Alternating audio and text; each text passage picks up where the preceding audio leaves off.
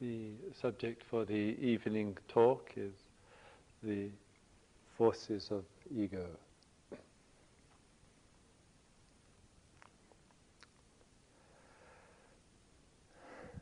At a very general and global level, perhaps after the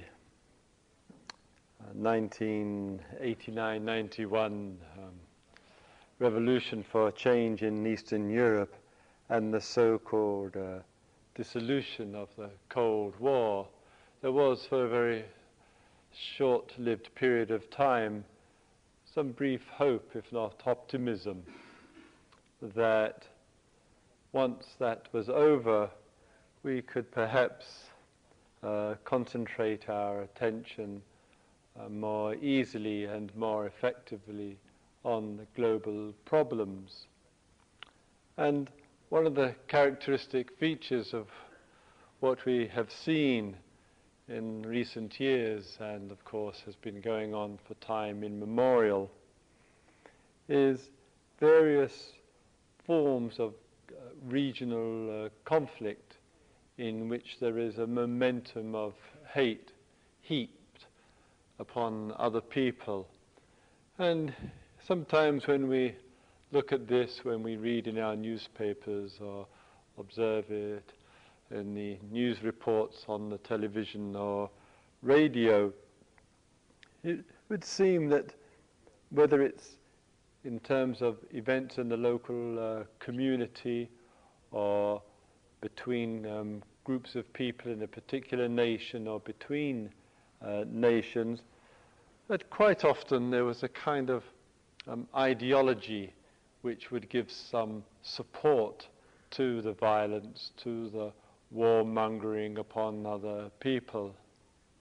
And one of the rather frequent phenomena that we are experiencing in an increasingly violent world, that it doesn't seem to require an ideology even to support it, that even in situations of wars between groups of people, long after the reasons have dissipated and fallen away, the warmongering and the hatred and the violence continues. And it seems to be more and more that we are living in a world of self-perpetuating violence, random acts of violence, in which people harm and hurt and kill each other just for the sake of. That obscene and as obnoxious as it is, when it's supported with an ideology, obviously and equally it is so when it's just for its own sake, and killing just begets killing, and the reasons, whatever mad reasons there were in the first place, have long faded away from the psyche, except for some rationalization in front of the television cameras. And we've rather ended up, I feel, in this violent world, and the rather absurd and tragic situation with our media, television, radio, cinema and newspapers, etc., of having access through mass media rather instantly to this violence and aggression that perpetuates the earth. And we have developed, it seems to me, an almost voyeuristic attitude of witnessing this again and again on our screens as they're mixed in with advertisements for Coca-Cola and cornflakes and other such trifles. And all of this we get used to, and to get used to day in and day out is in fact to get numbed to as well. And not surprisingly, an increasing number of people just can't bear switching on the television or picking up a newspaper anymore, because it's an endless litany of violence, perpetuating violence, perpetuating violence. That the ego itself and the forces of and dynamics of egoism through clinging to land, to ideology and beliefs, inflicts itself upon others in the most horrendous and barbaric ways.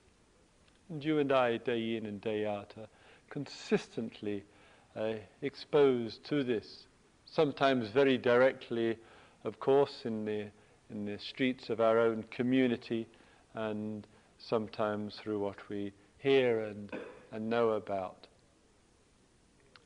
And it seems again and again, and I think all of this has a very important spiritual dimension to it, that our politicians and our legislators and those with various forms of authority which we have subscribed to seem that the only solution that they come up with again and again in terms of the violence on our streets and other forms is to increase control, put more police on the streets, to introduce more law enforcement agencies, and to find, as it were, some way to control the excesses of the forces of ego, of violent behavior in this world.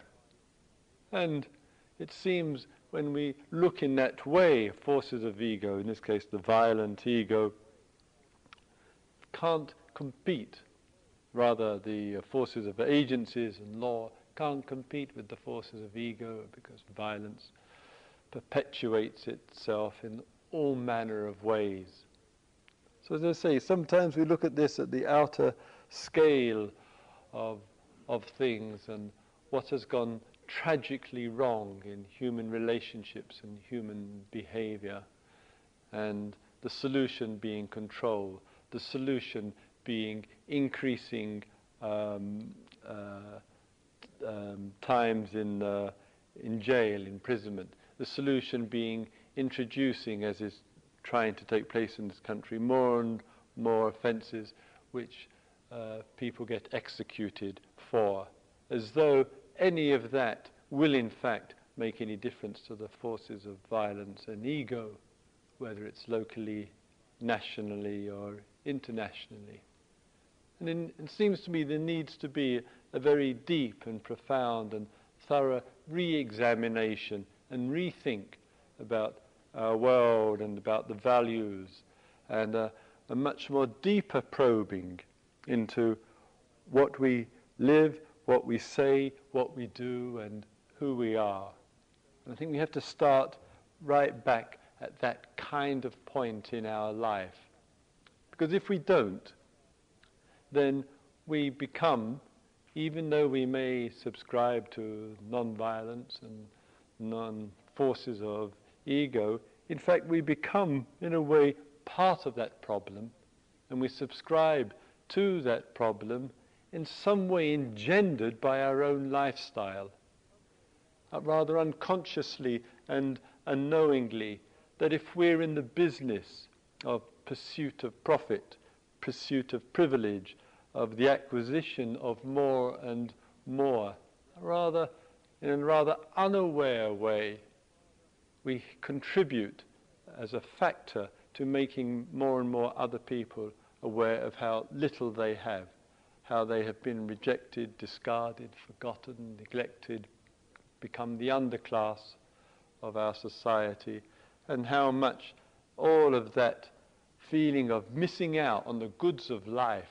on the profits of life, and when people feel they've missed out so much and have been rejected so much, they say, well, I don't need to work for it, I'll just go and take it. So our way of life and the benefits and the blessedness and the good fortunes that you and I have, if we're seriously interested in contributing in life to social harmony and social justice, and wish to make some contribution to eliminating the violence on our streets and internationally, certainly one aspect of that is a real examination of the way we live. And are we greedy selfish, arrogant, in the business of accumulating more and more. And what is that doing to those who are on food stamps or whatever it might be? So awareness in life and looking at life, it has to include a genuine awareness and acknowledgement of our way of life in relationship to other people, in relationship to those who have far less than we do. And one of the things which takes place in Britain and may be taking place here is a constant and rather repugnant comparison of ourselves with other countries. So the English compare themselves with the Japanese or with the Germans or with the French or whatever. And all of that kind of comparing says, well, look how much they've done. Look what their salaries are. Look at the amount of disposable income that they have. And when we engage in that in a larger level or a personal level, we are also contributing to the jealousy, the fear, the envy, the rage, the hate that goes on in this world. So as I say, we need in our life a genuine capacity to stop and to be still and to look at our way of being in this world and to see whether or not our lifestyle is such that we are in some indirect and perhaps direct way contributing to the violence on our streets because we're taking too much from this world and not putting enough back into it. Thinking too much for ourselves and our middle class values and not thinking enough about those near and far who have far less than we do. And that really does have to come, I would say, in looking at the forces of ego on our earth, really from a standpoint of awareness. It's no use sitting around and feeling guilty and feeling very uncomfortable because of this, that and the other. Because unfortunately, and so easily and frequently, one can feel guilty about what one has, etc., compared with the people in Rwanda or the people in other parts of the world or the poor on our streets. But unfortunately, with such an emotional response with guilt, all too frequently, it tends to create a kind of a displacement, in a way, of balance and well-being within ourselves. It does tend to generate a certain kind of insecurity and bad feelings towards ourselves.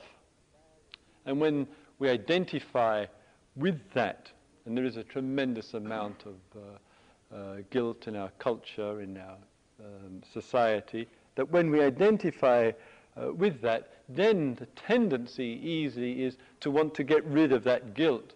And the way that we get rid of that guilt or that insecurity or that inner dissatisfaction so often is in the pursuit of more, in the pursuit of pleasure, in order to cover up, to mask, to push away those uncomfortable feelings. So as I say, not this, what is being said is not in any way from the standpoint of wanting to feed any more guilt than there is already in this world, but much more. What is our relationship to our life, to our lifestyle, to the movement of our life? And can we in some way find the capacity, and perhaps the greatest of all capacities of life, and that is the ability to say no to more, whatever it or that might be. And that there is some demarcation line, there's some arresting point, there is some focus that we have, that the goods of life are not going to imprison us, not only because of the goods and the environmental exploitation, is because if we take less, there is a potential and the possibility for others to receive who do not have.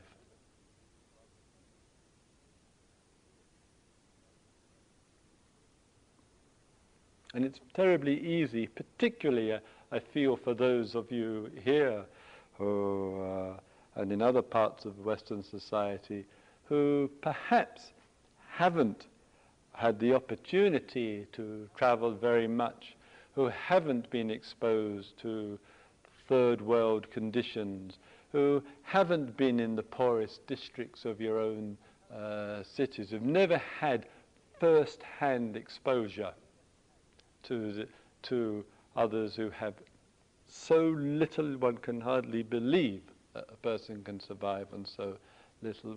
Sometimes without that contact, we kind of live in a kind of false view of life, and that false view of life that everybody can pull their own socks up, everybody can reach to where I am or where we are. And the earth cannot possibly do that. It doesn't have the resources for that. Thus, it's you and I who have to change our thinking and our feeling and our viewing and our relating. And for some people in this hall, that change is dramatic. Dramatic. Then we can genuinely say, and not in a superficial or shallow or spiritual jargon way, yes, I am interested in the inquiry into the transformation of the forces of ego. That I am serious about it, and I'm not just here hanging out for a few quiet days as some kind of respite from my greedy, selfish life. So these matters do have, I'd say, a seriousness, and a seriousness which is of deep and profound consequences, not only for ourselves, but for all those others on the earth, both near and far. And part of that seriousness is the capacity and the ability to say no to that which one knows deep in one's heart, which is unacceptable. And it's no easy task for any person or any one on this earth. But there are situations in life where the field of pleasure, the field of potential, the field of having more, gaining more, acquiring more, accumulating more, can have an extraordinary, almost magnetic pull on consciousness. And there are plenty of situations in our life which can and do arise where that's there, and one can think in terms of large expenditures for something. One can think in terms of the career which is going to give me double my salary, treble my salary, or whatever, which is going to give me great popularity and great success, so that I'm going to be really important in other people's eyes. And those can dangle in various points and in various times in our life, have a very attractive pull on consciousness. And it's there that the mettle of ourselves and our wisdom really is tested. Who can say no to all of that?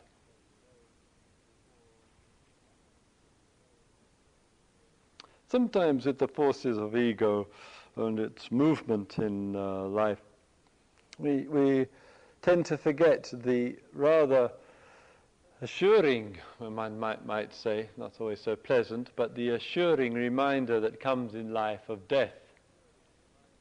The one of the many satisfactory aspects about death, it's not all bad news, I should say, that with death, it comes as a reminder to us of the, not only of the vulnerability of life, but in the way the absurdity of a greedy and aggressive kind of life. It makes a mockery of all of our attempts, as I was saying in one of the small groups today, to have and accumulate and gather more and more. And that old one-line adage, which hopefully we really can take to heart, we really do, and that is, you can't take it with you. And my goodness, if ever there are a few truths in life, that one is there, and it ought to put some kind of balanced perspective on what we do with life. One can't take it with us. And there's something rather sad when one sees these poor ghost-like people in the stock exchange and other places who are got into the latter period of their life, and the only thing that they know to do with life is to go on speculating in the stock exchange about the various figures that come up and the profits that might be made, and have no idea in that alienated world of speculation, of profit and loss, of these gambling casinos, the awful and tragic consequences that arise from that in people's lives, not only affecting livelihoods, but the very quality, if not the very life of people, particularly in the third world. And so the market forces become a world full of ego, brutal ego, violent ego, ego which is out of touch with compassion and heartfulness and deep care for people. Why? Because making the buck matters more than life itself. And all of that is a test to us, it's a challenge to us, it's almost a demand upon us, we might say, to say, these are forces of ego. And the extraordinary capacity of the human mind in relationship to these things is that one can meditate deep down inside. One can do all the psychotherapy that's available on the earth. One can go to all the workshops and have all the knowledge which is available in the literature, and in the remarkable, as it were, expansive capacity of the mind, we can overlook the glaringly obvious. The mind is so big and so vast and so extensive and so shallow and so superficial and so deep that it's that big, that much bigger than the very Atlantic Ocean, which some of us cross with regularity. We don't even see things there which are glaringly obvious to others. And thus it's not at all unusual that there can be in this world great interest in spirituality alongside great ego. The mind has the capacity to accommodate the two of them together easily. And therefore we can be thinking of our life as a spiritual life or whatever it might be, and in fact there is pleasure obsession, profit obsession, ego obsession, aggression obsession, the identification with the nation state and war and violence, justification. All of it unexamined. Force of ego inside is there alongside meditation, vegetarianism, looking after the animals and being mindful when walking up and down at IMS. Such is the capacity of the mind. It's that big that they can coexist like joy and a nightmare going together. So sometimes in our life, and in our meditations, and in our awarenesses, it can be such that, as the teachings and as the Buddha very wisely pointed out, that the great problems of life are not really so much social economic forces, not really so much in a way as great as it is, the greed and the aggressions of life, but rather the blindness, the ignorance, the not seeing, the not acknowledging, the not recognizing. And it's not unusual in many situations of our life where we somehow or other we get into a kind of mechanical habit in which the force of the ego is at work, but somehow or other it gets socially acceptable. One moves in circles where the ego is at work morning, noon and night, and it's unquestioned and unexamined. It's got socially acceptable. And thus we'll speak with great concern about the violence on our streets, but we'll hardly talk about the pervasive greed which contributes to it. And we'll speak of greed as having a couple of extra biscuits after tea time or something, and superficialize the greed on the earth, which has an indispensable relationship to aggression and violence. You don't see programs on television and on the news expressing horror at the exploitation of people through greed, the ripping off of people who just go to a concert, the lifestyles of the rich and the privileged, and the huge levels of abundance that takes place as they live in their imprisoned ghettos with guard dogs and these huge estates or whatever. But it doesn't get mentioned as a very serious and addictive problem in our culture and in our society, and at whose expense all of this is at. It's treated that, oh, that's okay, that's worth aspiring for, not seeing it as a direct relationship to the situations of those who have nothing on this earth. Where is the compassion? Where is the concern? Where is the wisdom?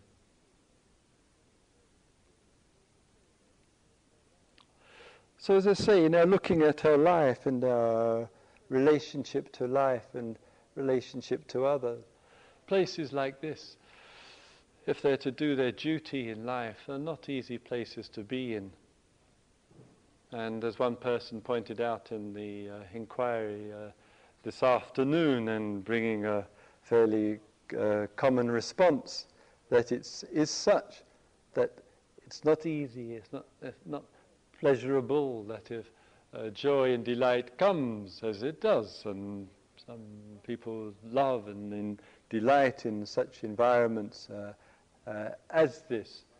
But whether it's difficult or not shouldn't really overshadow the solemn and serious duty that we have, is to look into this thing of living, and particularly areas where ego is at work and its corrupting influences upon our earth and our people.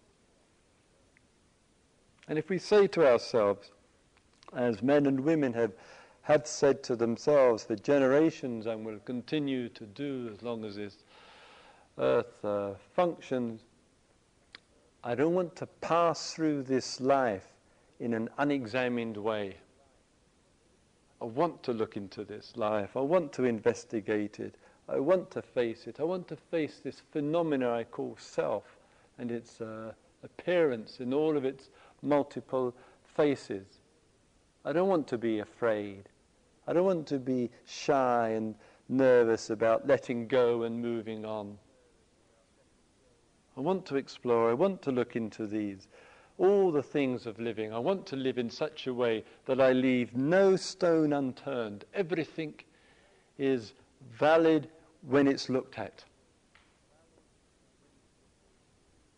And if we bring that kind of presence and focus to life, then in a way we pay the greatest respect to it. But if we ignore life and ignore the forces of ego specifically, then in a way we show no respect to life, and most of all, and equally, we're not showing any respect to ourselves, because we're saying, I'm just a product of social economic circumstances. That's what I am. That's what I've been made fit for. That's all.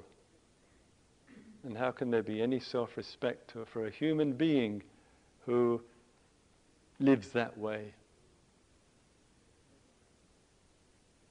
And is it any wonder that perhaps one of the most endemic issues and problems in our society and in the inner life of countless human beings, and I would say it's the most general issue which I hear about worldwide, wherever I go, and that is the problem, and it is the great problem in our society of self-acceptance.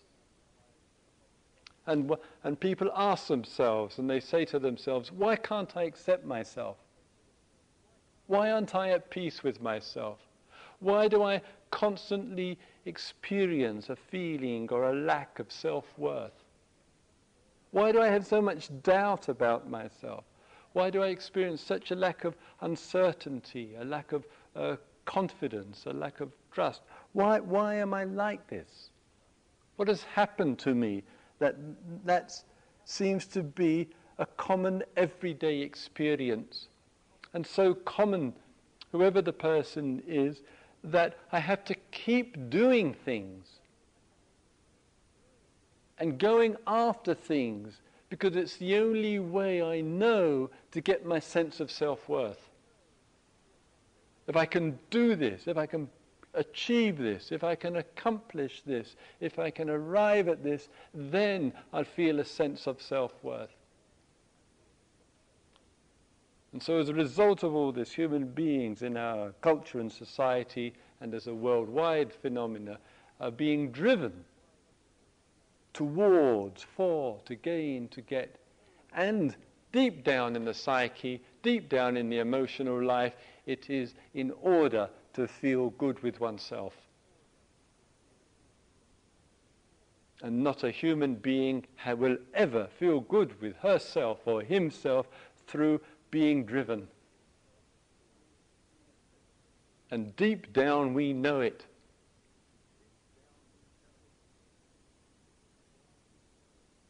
And in this being driven, we will literally and metaphorically eat up this earth, and we will ignore all those who are denied and underprivileged and marginalized as we strive and push and struggle and work and intensify our life in order to try to get a sense of self-worth before we die, no matter what the cost.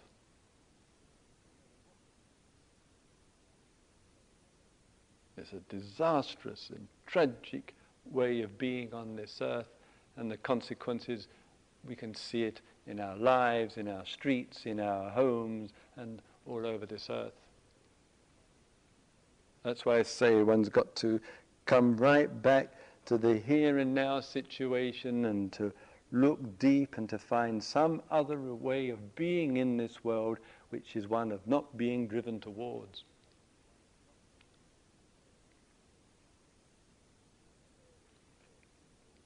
If we're prepared to explore that, if we're prepared to, in a way, begin there, no matter how many previous retreats or first time, it's all irrelevant really, to begin there, in that, then we can begin to perhaps to sense and feel and think, in fact, as well, in a different way from this old characterized mode of being nothing much more, rather sadly, than social economic products,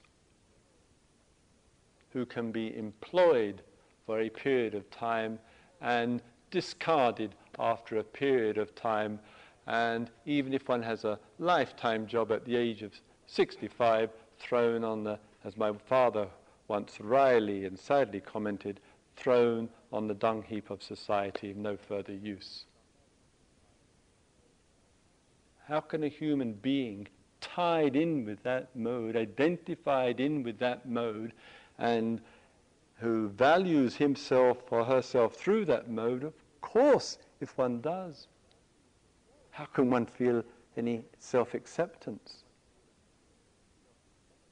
It's undermining, it's demeaning for us. Therefore, we look in a realistic and practical way at social economic factors. Yes, of course we do. But that's not where the heart and truth of life lies. And that needs to be reflected in our wisdom and in our clarity, in an understanding of life which runs much deeper than that.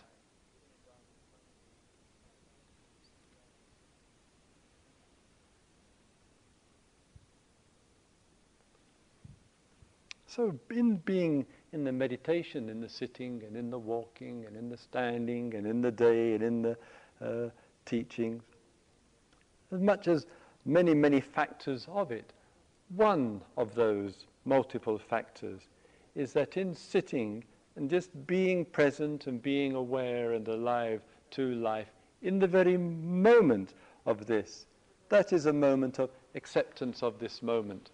That is a moment of, hopefully, of acknowledgement of this moment. It is a moment of not demanding anything of this world, not placing these undue and unnecessary pressures upon life. And if those moments can deepen and genuinely be appreciated with ourselves, we see that perhaps the riches of life don't lie in having, but lie in seeing. Don't lie in accumulating, but lie in expansiveness and accommodating. Don't lie in the imprisonment of this is mine and this is mine and this is mine, but the riches of life lie in joy and sensitivity and respect and a connection with that which we can't own, like the beautiful sunset of a summer's evening and the touch of the nature. And then we have a different way of being in this world, but that's really looked for and worked for, in a way, the real thing to work for in life. Then perhaps social and economic issues begin to fit in to something which is much bigger. And we've found, or rather sadly, a kind of perverse relationship with social. Who am I in my relationship to society, my position, my place? Economic, essentially, how much money have I got? How much money haven't I got? Maybe all of that, somehow there's a perversion, a distortion in the exaggeration of that. Because we can't see something else where the riches and joys of life are. And that feeds us, that nourishes us, that we touch, that we appreciate, and then something else in terms of security of life in its conventional sense fits in with something bigger.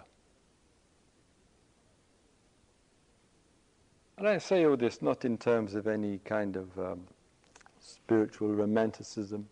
I'm not saying this in terms of some kind of idealism in any way.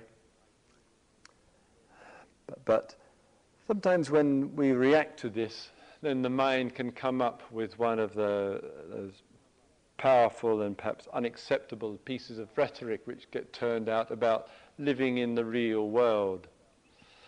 What's this real world? This real world is violent. That's the real world. Real world of so much suffering and hatred and greed and conflict.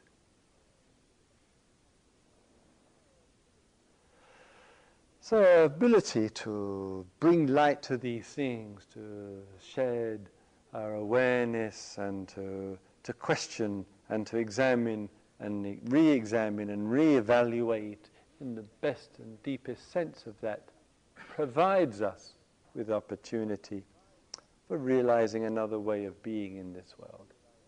And I would say that willingness to question the force of ego deeply and thoroughly and unashamedly directly is the act of compassion on earth. What greater act of compassion can there be for a human being than to work with, if not struggle with, the forces of ego and puncture the mythology that it's all bound up with?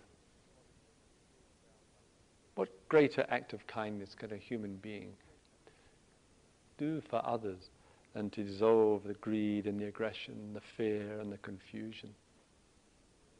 What such an act of love it is, because when we're caught up in the forces of ego, just think of the times when we are, the amount of pressure that it exerts upon ourselves, upon other people, upon life itself.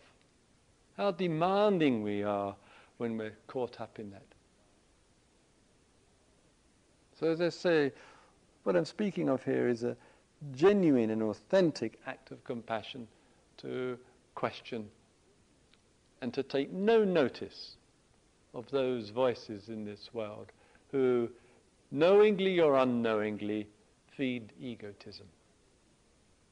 Knowingly or unknowingly lay numbers on you about you must have more, whatever it might be. These are not the voices in life worth listening to.